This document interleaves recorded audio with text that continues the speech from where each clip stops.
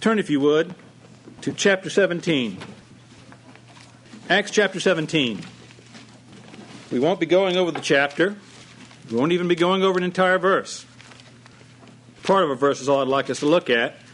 Just so we remember, though, Acts chapter 17, as we've studied, is a chapter that deals with the Apostle Paul, how he preached at Thessalonica and was attacked, as he was oftentimes, for preaching the gospel of Jesus Christ by the unbelieving Jews. He had to leave. I found it interesting that the Apostle Paul was willing to leave town when things got a little hot, not because of the heat, but because of the distraction it was to the effect of the gospel, because the attacks were personally on him. He left but sent trusted brethren back to finish up the work there and to keep at it while he went on. And he goes on to the city of Athens. Athens was at that time the center of worldly learning. All the great Greek philosophers had lived in Athens, were in Athens. It was considered one of the great cities of learning. And the Apostle Paul was totally appalled by the conditions there, by the idolatry, by the paganism, by the folly of these supposedly wise men. He went into the marketplace and disputed with those, discussed matters with those who would listen, so much so that it came to the attention of the philosophical board of Athens. And they brought him up to Mars Hill and wanted to know about these strange things he was talking about. In there you have a beautiful, beautiful example of the presentation of the gospel, in which he takes from their own learning, because God has left his witness in all men's hearts. Yep. He took their own learning and turned it on them to show what fools they are in their own eyes for not worshiping the God of heaven. Amen. Then goes on to preach Jesus Christ and him crucified, which was a great offense to them. In the middle of that, though, there's a phrase I'd like us to look at. That's the context of the passage. There's a phrase in here I'd like us to look at, as I indicated earlier. I've looked at this for, at least a year and a half now. And I'd like us to take this as an example of what it is to meditate on God's Word. I know you heard that talked about. I'd like to show you an example of what you can get out of just taking a phrase out of Scripture and thinking about it, meditating on it, and trying to apply it to your life. Acts chapter 17, verse 28. Here Paul tells the Athenians, "For in him," that's God, "we live and move and have our being." In him we live, we move, and we have our being. Let's think about that for a second. I appreciate what Brother Mark said in his prayer to encourage me to be bold, but really, just seeing how things fell out this morning, hearing Brother Jim preached, I don't need any encouragement more than that, because what Brother Jim said, I was just afraid Brother Jim was going to use up most of my verses this morning. The first point I think about when I look at this passage is the fact that God is everywhere. Amen. God is everywhere. God has perfect knowledge of us and his actions. Amen. In him we live and move and have our being. You know, God knows all things, and there's no way you can hide anything from him. Amen. Over in Jeremiah chapter 23, verse 24, he tells us, "Can any hide himself in secret places, that I shall not see him? Saith the Lord. Do not I fill heaven and earth? Saith the Lord." Amen. Can you hide from a being who is so great, so immense, that he is everywhere? I mean, it says he fills heaven and earth, doesn't he? Amen. How about over in Psalm 139? Turn there. This is a passage Brother Jim referred to but didn't turn us to. Thank you. Let's look at it now. Psalm 139, starting at verse 7. Talking about the fact that God knows everything. He's everywhere. You can't escape him. 139 verse 7. "Whither shall I go from thy spirit? Or whither shall I flee from thy presence? If I'm trying to run away from God, where can I go? If I ascend into heaven, thou art there." Well, of course he's in heaven, right? That's his throne. "If I make my bed in hell, behold, thou art there. Do you think the ungodly are going to escape from God just because they're cast into hell? Oh, no. They're going to know Him very well in hell. It's just that they're going to be separated from any joy or pleasure that God has in His presence. They're going to see the full wrath of God in hell. So can you go into heaven and escape God? No. Can you go down to hell and escape God? No. If I take the wings of the morning and dwell in the uttermost parts of the sea, even there shall thy hand lead me, and thy right hand shall hold me. Go to the farthest island of the ocean. Go to the Antarctic. Go to the Arctic. I don't care where. God is there. Amen. If I say, surely the darkness shall cover me, even the night shall be light about me. You know, night vision goggles? God's got that beat long ago. Amen. Yea, the darkness hideth not from thee, but the night shineth as a day. The darkness and the light are both alike to thee. Amen. There's no place you can go and escape from God. Amen. God's everywhere. And over in Proverbs chapter 15, verse 3, Solomon tells us that the eyes of the Lord are in every place, beholding the evil and the good. Amen. So my first thoughts about, for in Him we live and move and have our being, is that God's everywhere. He knows everything. He has perfect knowledge of all my actions, of all the actions of all men. More than that, though. I mean, that would be intimidating enough. But let's go to the next step. God's got perfect knowledge of all of man's thoughts. It's not just that He's everywhere seeing what's going on, because there's times you can see something unfold before you and you not really know what's happening, right? You don't know what's the motivating factor behind the people involved. Well, God, though, He doesn't have that problem. Just as it says over here in Psalm 139 that, the darkness is light to Him. Well, so are our thoughts. That's right. Think about what He says, what Jesus said many times in the Gospels. I've just got two examples in Matthew 9:4 and Matthew 12:25. One time, Jesus, knowing their thoughts, said, "Wherefore think ye evil in your hearts?" He had just done a miracle, and they were thinking, what's He doing? This is a Sabbath day. He's working. You're not supposed to do that. And Jesus knew what they were thinking. They didn't have to tell Him. He said, "Why are you thinking evil in your hearts about this miracle that's been done?" Right. Over in Matthew 12:25, where He had just cast out devils, and they're whispering. They're thinking to themselves, "Oh, He's doing this by the power of the devil. He's doing this by Beelzebub." Right. Jesus knew their thoughts and said unto them, "Every kingdom divided against itself is brought to desolation, and every city or house divided against itself shall not stand." Amen. He knew their thoughts. Amen. And just you say, He could just read, knowing the circumstances, what was on Him. Let me remind you of what Hebrews chapter 4 tells us. Turn to Hebrews chapter 4. It's a good passage. It's a passage, by the way, if you want some little litmus tests about whether somebody understands the Scripture or not, remember Hebrews chapter 4, verses 12 and 13. Most people, when I went to Bob Jones and most places I've been in my past, they want to make this out to be the Bible or the preached Word of God. But this is none other than Jesus Christ Himself.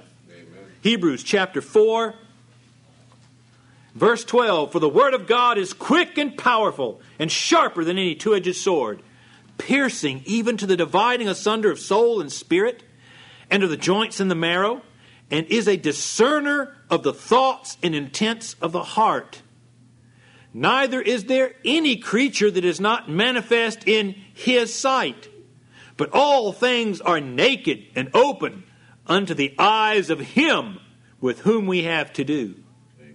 And in case you couldn't catch on that this is a person, the very next verse tells you, "Seeing then that we have a great high priest, which is passed into heavens, Jesus, the Son of God, let us hold fast our profession."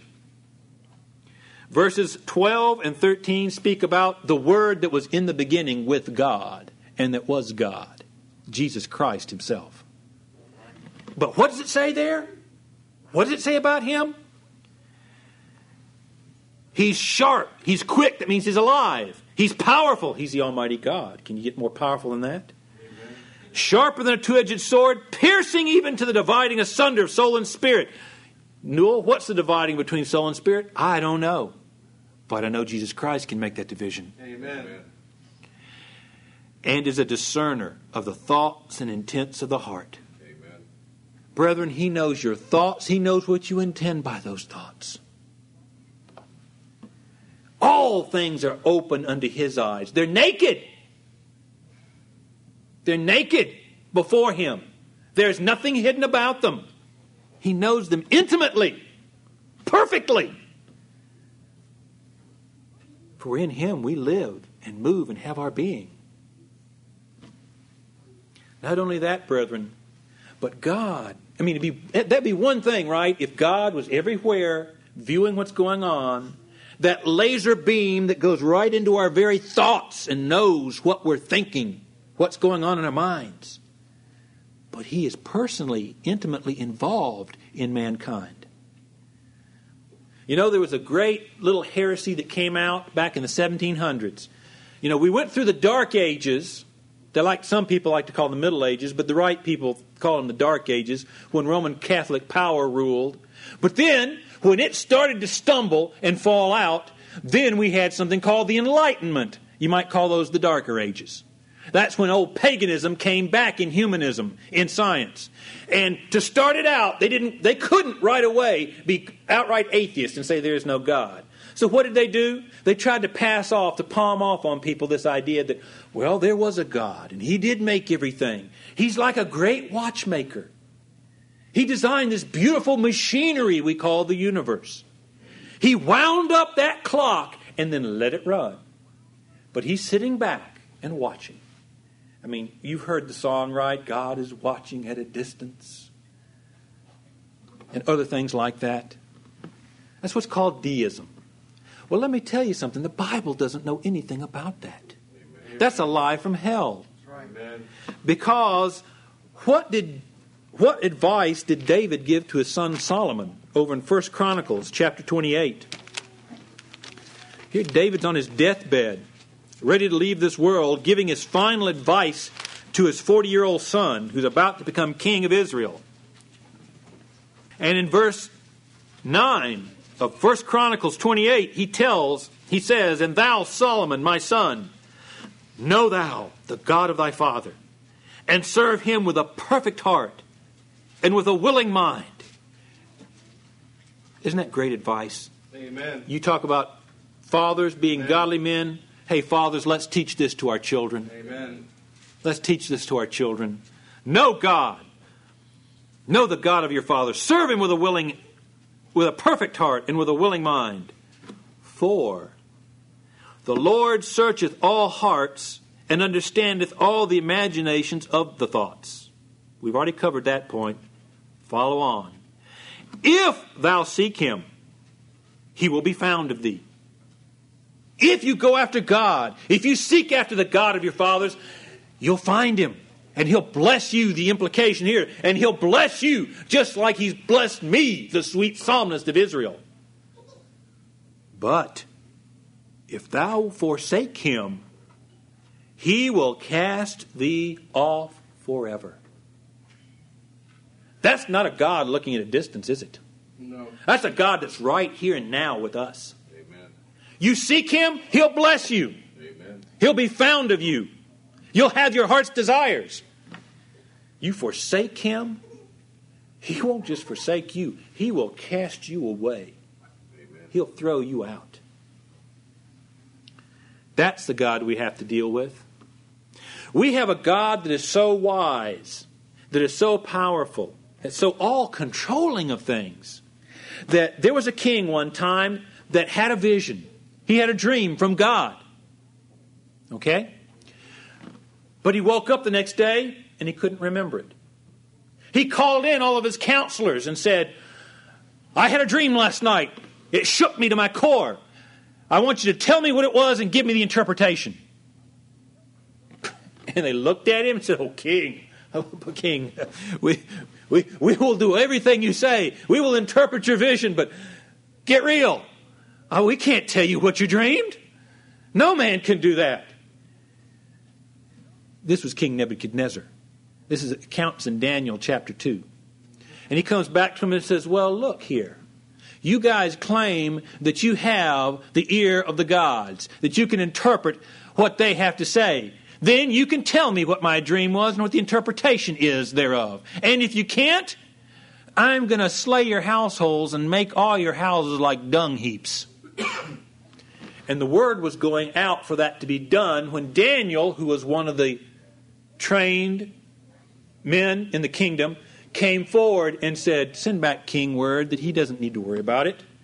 And he told him over in Daniel chapter 2, verses 29 through 30, as for thee, O king, thy thoughts came into thy mind upon thy bed. What should come to pass hereafter? And he that revealeth secrets maketh known to thee what shall come to pass.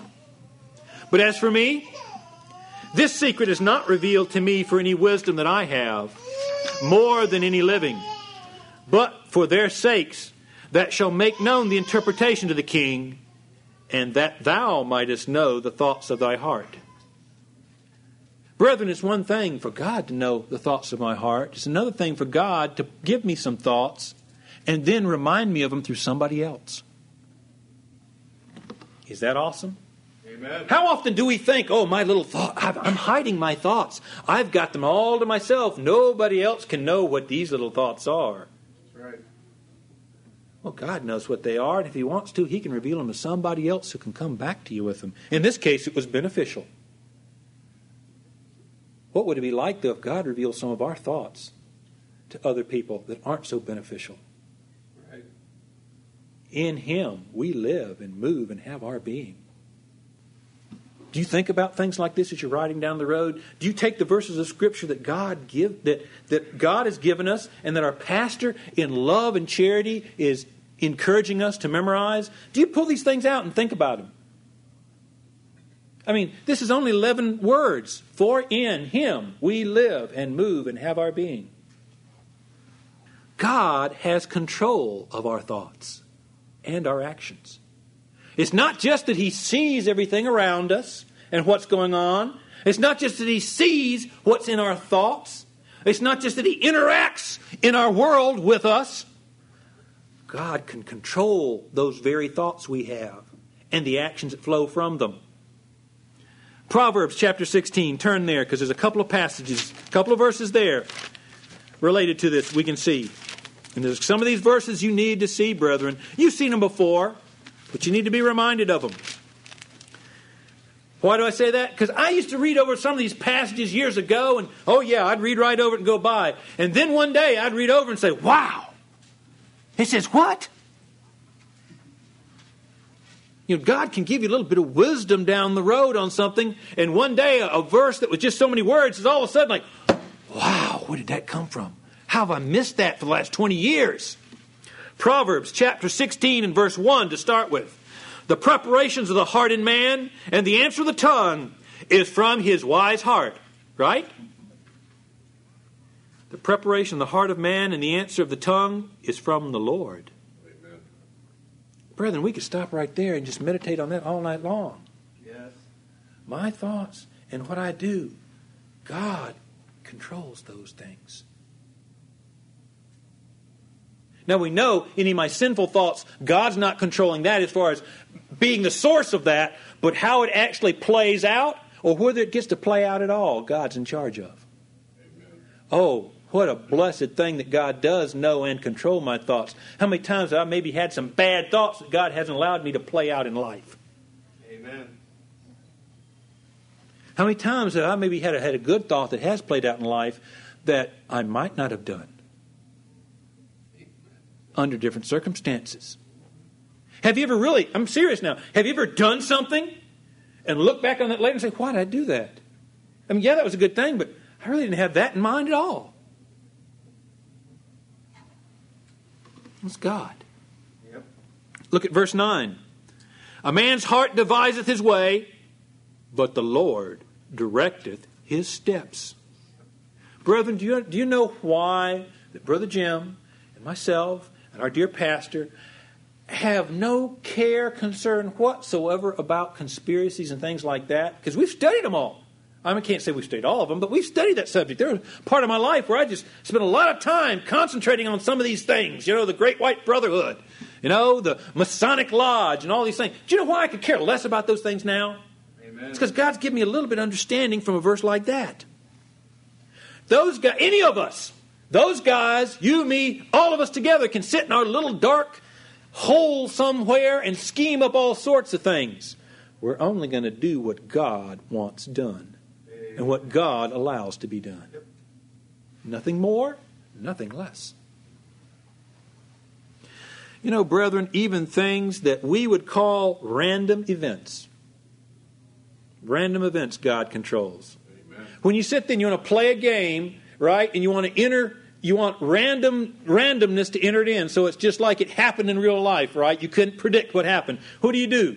You take some little cubes, right, with little dots on it, and you roll them out, right? Dice. Yep. Okay? In the Old Testament, that was the lot. Look at verse 33 of chapter 16. The lot is cast into the lap, but the whole disposing thereof is of the Lord. Amen. Oh, yeah, you can rattle those dice and throw them out there, but God's going to determine how they actually fall. That's right, man. And what the results of those dice falling are.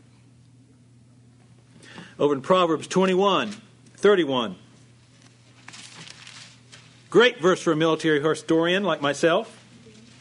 The horse is prepared against the day of battle, but safety is of the Lord. Amen. Yep. You can do everything wise and prudent, and don't get me wrong here, I'm not saying we should just go out helter-skelter living life any way we want to. God's given us wise principles in His book to live by. But you can make every wise precaution you want to, and you're not going to stop a tornado coming through your building. Or you can be as poor as a church mouse, as the old saying goes, and God can take care of you Amen. very well. Amen.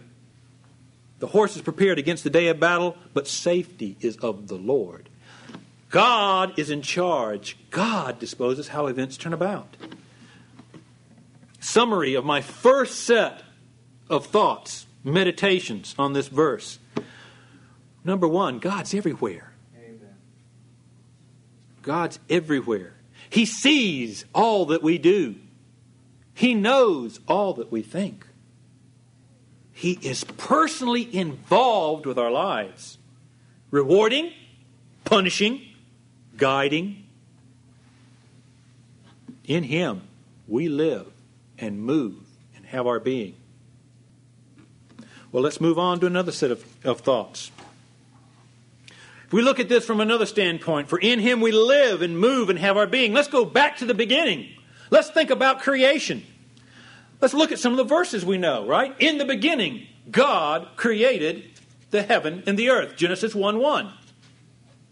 God set it all in place, brethren. I like what our brother Jonathan said. I think it was last week or maybe the week before. Maybe he said it a couple times, but I like it. He talks about the fact that we're twice gods, aren't we?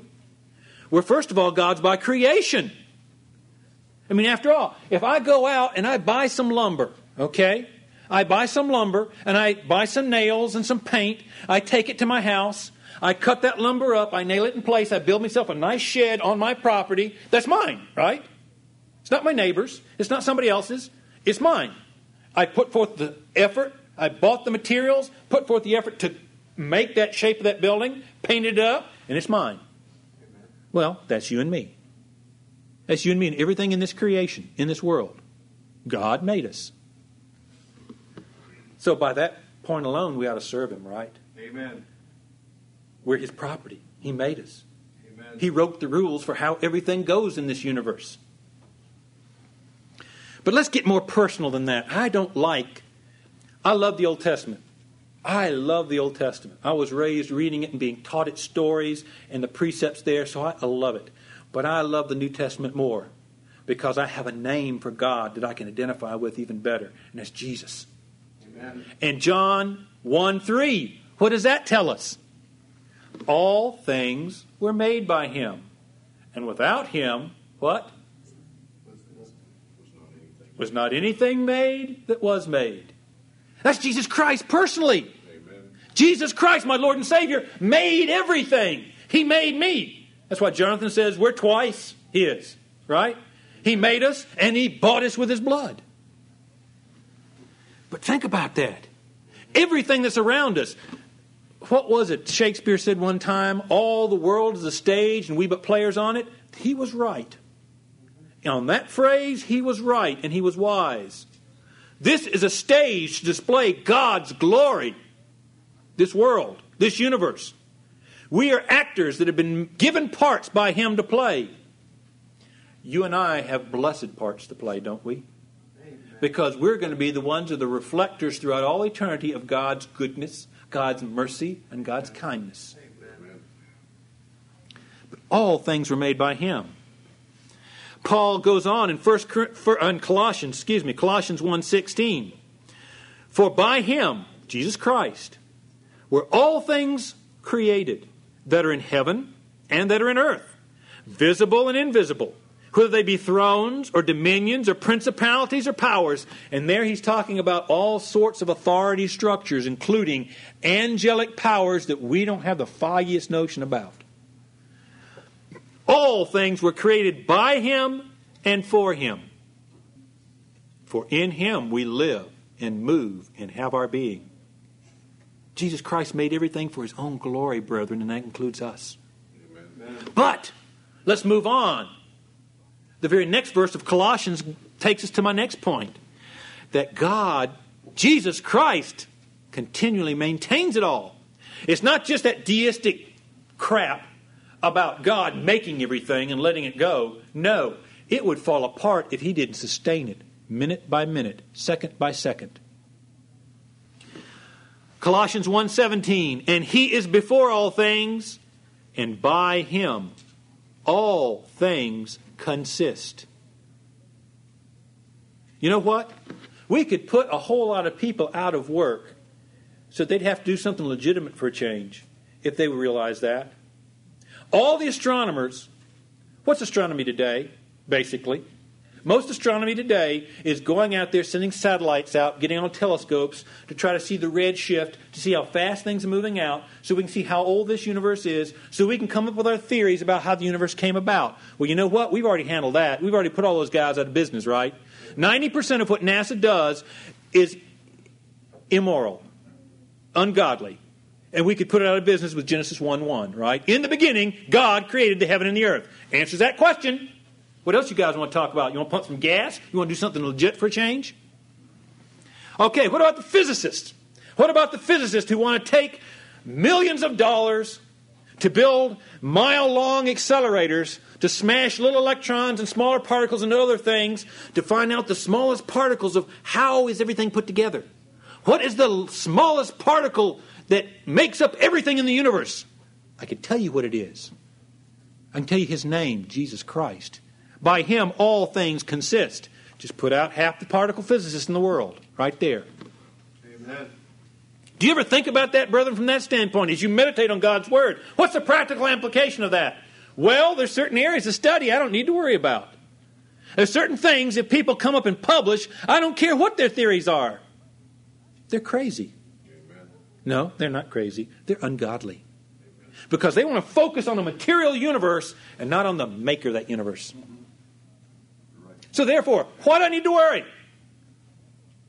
Why do I need to worry about what that comes out of Caltech on basic physics? It's a lie.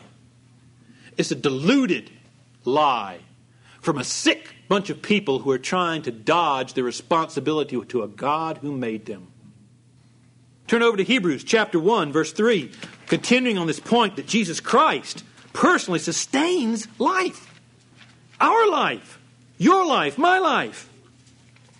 Hebrews chapter 1, verse 3, talking about Jesus, who being the brightness of His, meaning God the Father's glory, and the express image of His person, and upholding all things by the word of His power, when He had by Himself purged our sins, sat down on the right hand of the Majesty on high. Look at that. The man that redeemed us and saved us, He's holding us together right now. Amen. I mean, let's think about it. I mean, any of you who have just a little bit of physics knowledge, right? What's the, centrifugal force, right? That's where everything wants to, push apart, right? What holds it together? How do these things keep from flying apart? Why do the atoms hold together and not just fly apart? The Word. The Word. Jesus Christ is holding them together. Amen. Notice, I haven't said yet Jesus Christ set up the laws of that. I said Jesus Christ holds it together. In my studies and my thoughts about this over time, too often, brethren, one of the things of deism, do you know what it came up with? The mechanistic view of the universe. That is, that everything's a big machine. We can sit here and figure out this machine, right? Figure out the laws on how it operates, right?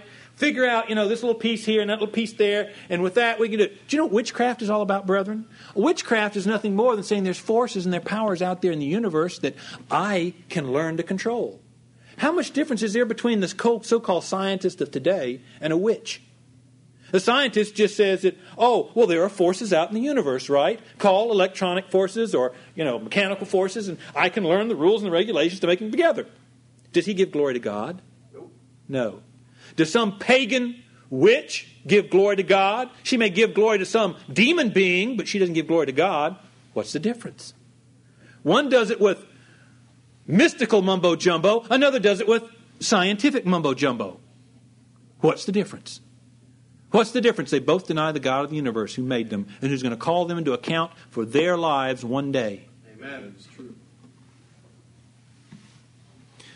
Brethren, do you understand the very air you breathe is in God's hand?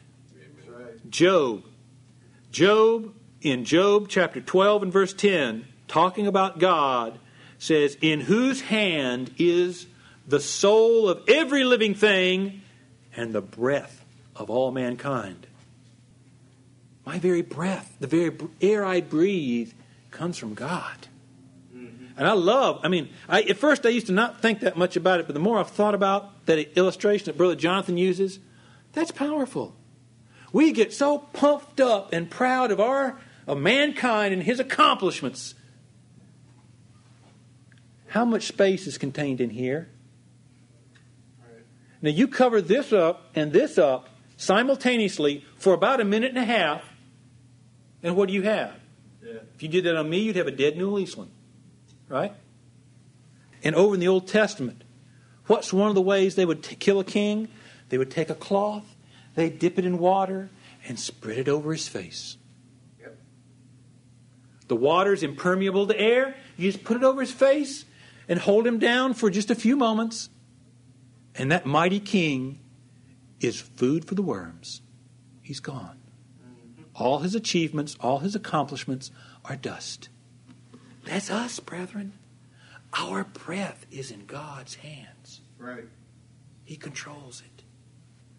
Psalm 66, verses 8 through 9. Bless our God, ye people, and make the voice of his praise to be heard, which holdeth our soul in life, and suffereth not our feet to be moved. In God we live and move and have our being. I like to say God's the great conditioner of all life. What's the condition for life? God. Amen. Period. Exclamation mark. But brethren, I've been talking about carnal life up to this point. Let's move on to what's really important. What about spiritual life? Amen. Jesus Christ is the source of our life, isn't he? Yes. Of what really counts. Look over at John 1. Notice, we've already talked about that earlier, that, what was that verse? Something about all things being made by him, and without him was not anything made that was made. Goes on in that same chapter, the very next verse, 1 John chapter 1 and verse 4, to say, in him was life, and the life was the light of men. What is the most, even by carnal secular standards, what is recognized as one of the most momentous events of this universe is Jesus Christ coming into the world. The life of Jesus. Even men who hate him have to acknowledge that he is one of the most pivotal figures in human history. Never had $1 million. He did have royal birth, but he didn't have any connections, at least on earth. And yet look what he did. And that's just to the carnal eye. How about John chapter 5? John chapter 5. Look at verse 25. There's a couple of verses here we'll look at, but first look at verse 25, where he tells us, "Verily, verily, I say unto you, the hour is coming, and now is, when the dead shall hear the voice of the Son of God, and they that hear shall live." Jesus Christ gives life, but more than that, brethren, he gives personally life to his children. Look at verse 21. "For as the Father raiseth up the dead and quickeneth them, even so the Son quickeneth whom he will." And notice by the context, we're not talking about all the dead. We're talking about a different quickening. We're talking about a quickening to eternal life. And whom he will. That's you and me. And all the rest of God's saints. Verse 24, "Verily, verily, I say unto you, he that heareth my word and believeth on me, him that sent me hath everlasting life, and shall not come into condemnation, but is passed from death unto life." Jesus Christ speaks personally to each and every one of us, and to all of his children, and gives them life. And not just carnal life. Though, if you live by his principle in this world, you'll have a carnal life that's so much better than anybody else who's ever walked on this planet, right? But he gives us eternal life. In him we live and move and have our being. Let's look at a few more verses on that. John chapter 14 and verse 19. John chapter 14 and verse 19. Here Jesus Christ has already told them he's going away. He's had his supper with them. He's explained that he's got to go someplace. They don't realize what it is yet, but they realize he's going from them. He's comforting them here. And he tells them, "Yet a little while, and the world seeth me no more. But ye see me. Because I live, ye shall live also." Amen. Brethren, do you realize because Jesus Christ is alive right now? He's not a corpse. His bones already turned to dust in some hole over in Judea. He's alive, sitting at the right hand of his Father right now. And because he's alive right now, you and I are living. Amen. Because he's alive right now, you and I have a prospect of a better life beyond this one. But a life even in this world. Amen. Because I live, ye shall live also. Look over at chapter 10, verse 28. Another personal expression here. At least I take it personally. He's talking about his sheep. John chapter 10, verse 28. "And I give unto them eternal life, and they shall never perish, neither shall any man pluck them out of my hand." Amen. Brethren, are you one of the sheep of Jesus Christ? Amen. Then you're never going to die. Amen. In this sense of losing your spiritual life. You'll always live. You'll always live to Jesus Christ. Nobody can take you from him. In him we live and move and have our being. Jesus Christ. Oh, this is so beautiful. Very next chapter, chapter 11. What do we have? Lazarus. Lazarus who's dead. Lazarus who Jesus loved. The brother of Mary whom he loved and Martha whom he loved. The scriptures tell us that. He specifically delays his going there so he dies. To make a point to everyone. And he comes there, and Martha comes out, grief-stricken to him. "Lord, if you'd only come, he'd still be alive." And Jesus tries to console her. And we come down to verse 25. Actually, right before verse 25.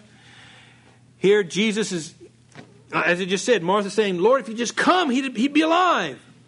Jesus saith unto her, verse 23, "Thy brother shall rise again." And Martha saith unto him, "I know that he shall rise again in the resurrection at the last day." And Jesus said unto her, "I am the resurrection and the life. He that believeth in me, though he were dead, yet shall he live. And whosoever liveth and believeth in me shall never die. Believest thou this, Martha?" But notice it didn't say Martha there. I think that's good. Do you believe that? She didn't fully believe it. She came right back and said, "Oh, Lord, I believe you're the Christ." And then Jesus had to show her, "Yeah, I am the Christ." Because he went forth and he said, "Lazarus, come forth!" And he that was dead came forth. Amen. Brethren, do we believe that? Yes. See, I said I got to make application of this, right? Do I believe that? How do I live my life? Do I live my life like it's Newell Eastland's life to live, right? I can do what I want to. What's the saying? You know, I'm white, 21 and free or something like that, you know? No. I was created by Jesus Christ. And I was bought by Jesus Christ. I'm not my own. I don't have my life to live. I have His life to live. I have the life He wants me to live. Because in Him, I live and move and have my being.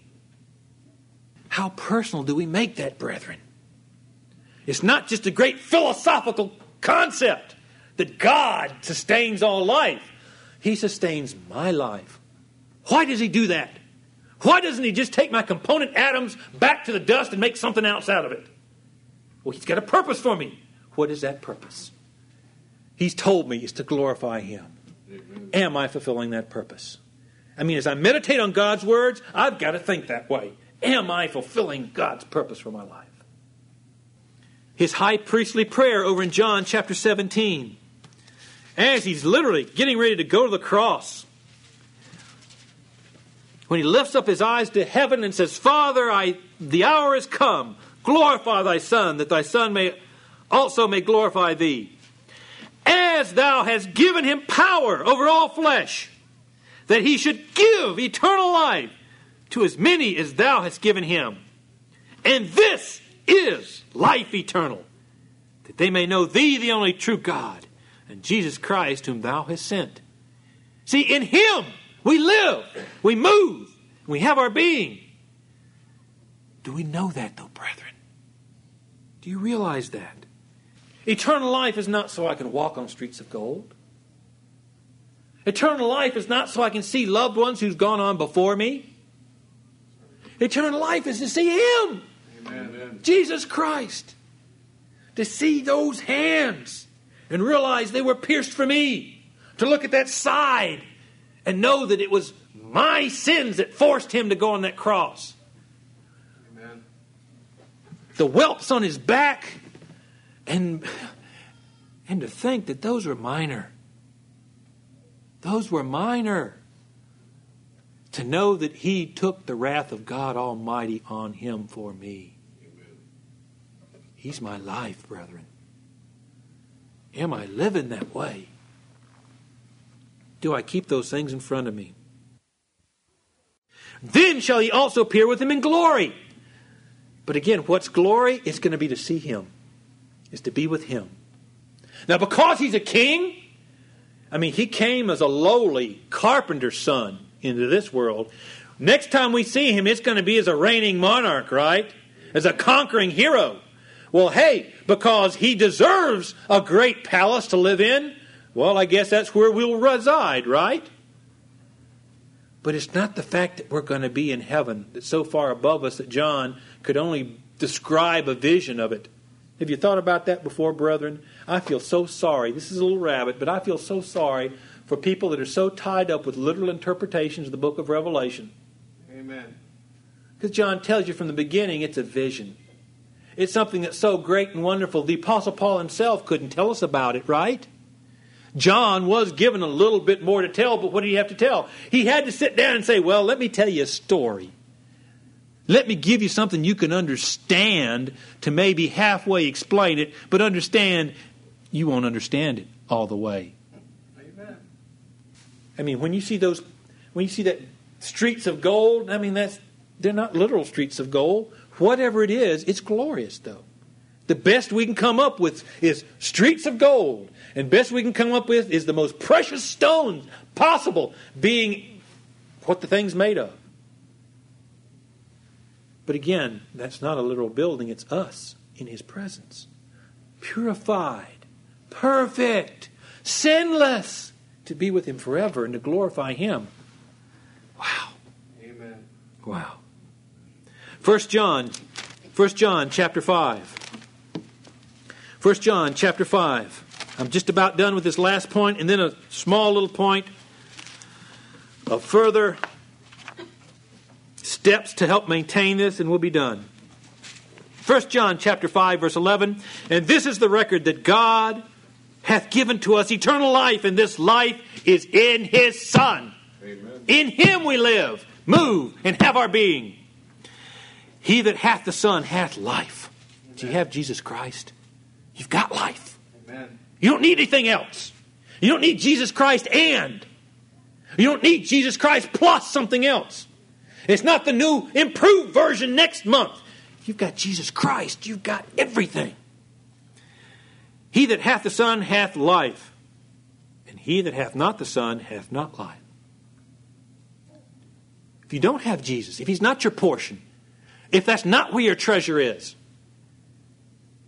you don't have anything. You don't have anything. You're living on borrowed air, on borrowed time. That's right. And finally, back to John chapter 5, finally for this one point. Jesus Christ is our life giver, but He is also our judge. John chapter 5, verses 26 and 27. For as the Father hath life in Himself, so hath He given to the Son to have life in Himself, and hath given Him authority to execute judgment also, because He is the Son of Man. Oh, brethren, as I meditate on the fact that I live in Him, I have to meditate on the fact that while He's got life, He's also going to call me to account for my life. He's going to call me one day, and that day, brethren, is approaching minute by minute. He's going to call me to account for myself. What have I done with that life He gave me in this world? What have I done with all the blessings He's given me? What did I do with it? He is the judge. And He's coming to judge. Summary for this second section. Jesus created the world and all things in it. Physical, spiritual, visible, invisible. Jesus maintains and upholds all life by His personal power. Jesus is the source of our spiritual life, Amen, which He personally gave to each and every one of us. Amen. And Jesus will come back one day as a judge. Those are some things I think about as I meditate on this. Well, finally, what should that mean to me? For in Him we live and move and have our being. We've talked about the fact that He's given us life. Well, what kind of life do we want to live? You know, what kind of life do you want to live with what's been given you? I mean, if you think about it, do you want to be like somebody in an oxygen tent, ready to expire from this world? Or do you want to be somebody that's, strong and vigorous and health, able to do whatever needs to be done? I'm not talking about physical life now. I'm talking about our spiritual life. That most important thing. God's given us life. What do you do to maintain life? What steps do you go through to maintain your life? Well, I've got two. You eat and you exercise, right? Without both, you're not going to live very long. Or not going to be very pleasant, have a very pleasant life. You can have all the food in the world. If you don't exercise, what's going to happen? Your body's going to degenerate. It's not going to be very pleasant. You can have all the exercise in the world. If you don't have food, what's going to happen? You're going to starve and die pretty quickly. Spiritual food. What is our spiritual food? Jesus Christ tells us this over in John chapter 6, verse 51.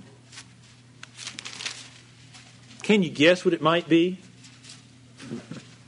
John 6:51. I, Jesus says, am the living bread, which came down from heaven. If any man eat of this bread, he shall live forever. And the bread that I give is my flesh, which I give for the life of the world. You've got to sustain yourself on Jesus Christ, brethren. Look at verse 57. As the living Father has sent me, and I live by the Father, so he that eateth me, even he shall live by me. And you say some people in the context of this passage heard those words and they were offended. You mean I've got to be a cannibal? I've got to gnaw on your body to live? No, we know better than that. He's speaking poetically here, but they're true words. Do you feed on Jesus Christ? Do you live off of Him? Do you look to Him for your sustenance each day of your spirit? I mean, He gave us His Word, right? How much time do you spend in His Word to know Him? Notice what I said. Time in His Word to know Him. How much time do you do that? How much thinking and meditating do you do on that Word? I'll be honest. This is stuff that came real quickly to me. It didn't take long for me to put this down. I'm talking about it came quickly to me when I got the assignment a couple of weeks ago. I have spent a long time thinking about this and aspects of this. But how much time do we take to roll around those words in our mind, to think about them, to cross-reference them with something else so we can understand what He means by these things, what the impact should be in our life? How often do you go to Him in your need? When you get in trouble, who's the first person you want to go to? Is it a rich uncle? Your parents? You know? A powerful friend? Or is it Jesus Christ? I mean, the first thing you should think about when you get a problem, first thing I should think about when I've got a problem, is going to the Lord in prayer. Asking Him for it. Asking Him for guidance. I've told you before, I have a fairly technical job, don't I? Yes. A network administrator. But you know what? You don't know the number of times I'm walking down the hallway with all the technical resources at my fingertips saying, good Lord, please help me. Amen. Please help me. Tell me what's the solution to this problem. Because you know, all those great technical resources, what are they? Men. That's right. Lord, help me. Even the guys who wrote the things don't know what they're doing sometimes. Lord, help me. And I'm not being facetious. That rich uncle may just up and die the day you need him for a loan and all his assets are frozen. You may have just offended your best friend a day before and don't realize it so that he won't answer your phone call. But you know what? What was that advice that David gave Solomon? Something about that if you seek Him, you'll find Him. Yep. Talking about the Lord Himself. Amen. If you seek the Lord Jesus Christ, you'll find Him. He is our life. Amen. In Him we live and move and have our being. He sustains us. He created us. He provides the circumstances all around us for whatever we need. One other, just to be easy on you, in case these other words were too much. You say, Newell, I kind of believe that, but can you give me a verse that really kind of shows that? John chapter 8, verse 51. In the same context that we were talking about eating Christ's flesh and all that. Verily, verily, I say unto you, if a man keep my saying, he shall never see death. Keep Christ's sayings. Keep His teachings. Study His book to learn about Him, and what you find, do. And you're in great shape. You'll never see death. Simple. Exercise. Exercise. You get the food, but you've got to use it. You've got to take the food, digest it, and then use the body to make sure it's of maximum effectiveness. You should be engaging in activities that build up your spirit. Right. Now, brethren, I really am quite touched by all the affection that has been shown to me because of the problems I've had, my physical problems. And one of the problems I've had is not enough exercise. And I have been going about and doing much more exercise, okay? So that I'm feeling much better physically. So I think it's a good object lesson, okay? You can push it too much to where, could I ever be a Lance Armstrong? I doubt it. But would I even want to be one? To spend all my time doing that? No. Okay? But the point being, appropriate amount of exercise is necessary to sustain our physical life and our well-being. And the more general exercise I have been doing recently, the better I have been doing. Now, Paul tells us over in 1 Timothy chapter 4, verses 7 through 8, a little bit about exercise. Amen. And he tells us that we're to refuse profane and old wives' fables, and exercise thyself rather unto godliness. And he goes on to point out, for bodily exercise profiteth little. See, Paul would look at me and say, well, no, that's good. A little bit of exercise is fine, it'll profit you a little. But you know that body's eventually going to decay and go away. But the time you spend in godliness is profitable unto all things, having the promise of the life that now is, and that which is to come. Amen. Now listen to that. Godliness is profitable unto all things, having promise of the life that now is, and of the life that is to come. Amen. Too often I think we say, oh, that's just going to benefit me down the road somewhere on the other side in heaven. Brethren, it'll benefit you right now. Amen. And you know why I say that? And I might sound like I'm a little touchy on that? It's because I think sometimes we've been lazy bums spiritually. Amen. We'll look at it and say, oh, down the road my salvation is assured of me. So therefore I don't need to worry about it right now. We become spiritual deists. God's wound me up in election, and he's just standing back watching me run. No, that's not what the Bible says. The Bible says he's given us everything, and he expects us to use it. Amen. And where he's involved and where I'm involved, I'll tell you, that's back to one of those things that only Jesus Christ can discern. I'll let him discern it. I know what my duty is. It's what I see in God's Word to do. And oftentimes, brethren, we find ourselves spiritually anemic, with spiritual bad backs, bad knees, and everything else, Amen. because we've been lazy. Amen. We've not been exercising ourselves into godliness. Right.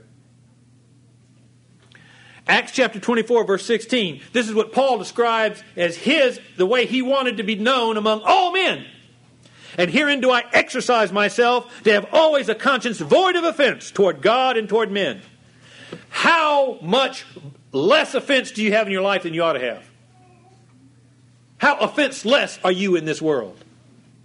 Or how many times do we have a lot of offenses that can be counted against us?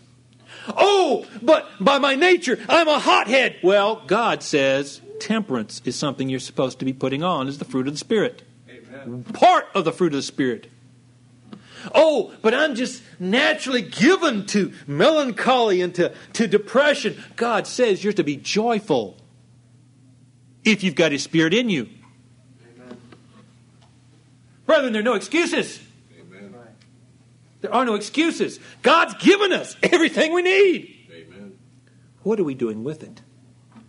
If we spiritually get a bad back, it isn't because God gave us a bad back spiritually. It's because we aren't exercising. Amen. Or maybe we went down a bank we shouldn't have and hurt our back. Right. Brethren, do you know what I'm afraid of? I'm very much afraid of Hebrews 5. Hebrews chapter 5. You know, the book of Hebrews we love, right? I don't know about you, but when Brother Jonathan went over this years ago, I mean, it was just glorious the way God had opened his eyes to see how this book should be interpreted properly. And there's so many glorious things in it.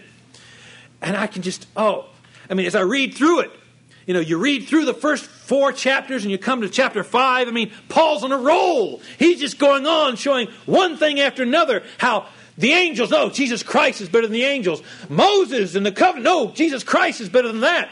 And he comes up to chapter 5 and he's talking about Jesus Christ as a high priest, and he uses Melchizedek, that mysterious figure in the Old Testament, and how much better Jesus Christ is than that.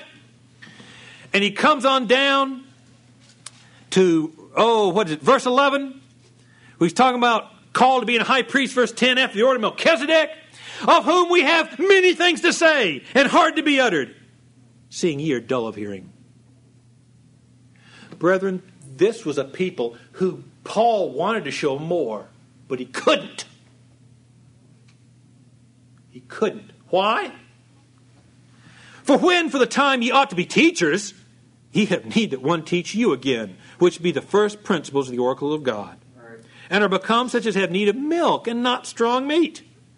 For everyone that useth milk is unskillful in the word of righteousness, for he is a babe. But strong meat belongeth unto them that are of full age, even those who by reason of use have their senses exercised to discern both good and evil. Right. How many of us are still babes needing pablum when we ought to already be the T-bone steak? Amen. I'm not talking about the difference in gifts and abilities. I'm talking about what Paul's talking about here. Things we ought to already know and ought to already be in effect in our lives. That's not. In Him we live and we move and we have our being. Well, brethren, what kind of life do we have? What kind of movements are we having? What kind of being are we exhibiting? May God help us. Amen. May God help us, because we've been given so much. Yes. And to whom much is given, much is required. May we not be like this, but may we be glorious examples. May we be like what the Lord Jesus Christ wants us to be over in Ephesians. Over in Ephesians chapter 3, 4. Brethren, let us be like this. Chapter 4, verse 15, but speaking of the truth in love, may grow up into Him in all things, which is the head, even Christ, for whom the whole body fitly joined together and compacted by that which every joint supplieth, according to the effectual working of the measure of every part, maketh increase of the body unto the edification of itself in love. What that's talking about is where each of us is doing his part. Whatever part God has called you to play in this congregation, you're a healthy part of the body, and you're doing it, and you're building up the whole body for the sake of Jesus Christ. Amen. For His glory and honor. That each and every one of us, man, woman, boy, girl, is maturing spiritually and becoming like Jesus Christ more and more with each passing day. That's our goal. That's what we want to do. Yep. You do it by taking in the spiritual food, which is Jesus Christ Himself. He's the vine. We are the branches. You feed on Jesus Christ and His Word. And then you exercise. You take that Word and you apply it to your life. You make the changes that are needed. You study it. You meditate on it. And you apply it. So that when that great day comes, when that judge shows up, you're not surprised. You're not unprepared. And in one sense, none of us will be prepared. All of us on that day will be scared. We'll have the fear of God in us like we've never had it before. Amen. But if you do your part now, you'll have a very pleasant surprise on that day, because that same face from whom heaven and earth will flee away from, for whom countless men and women will be standing in front of stark naked and in absolute abject terror, that same face will turn to you and smile and say, well done, thou good and faithful servant. Enter in to your rest. May God help us to be prepared for that great day. Amen.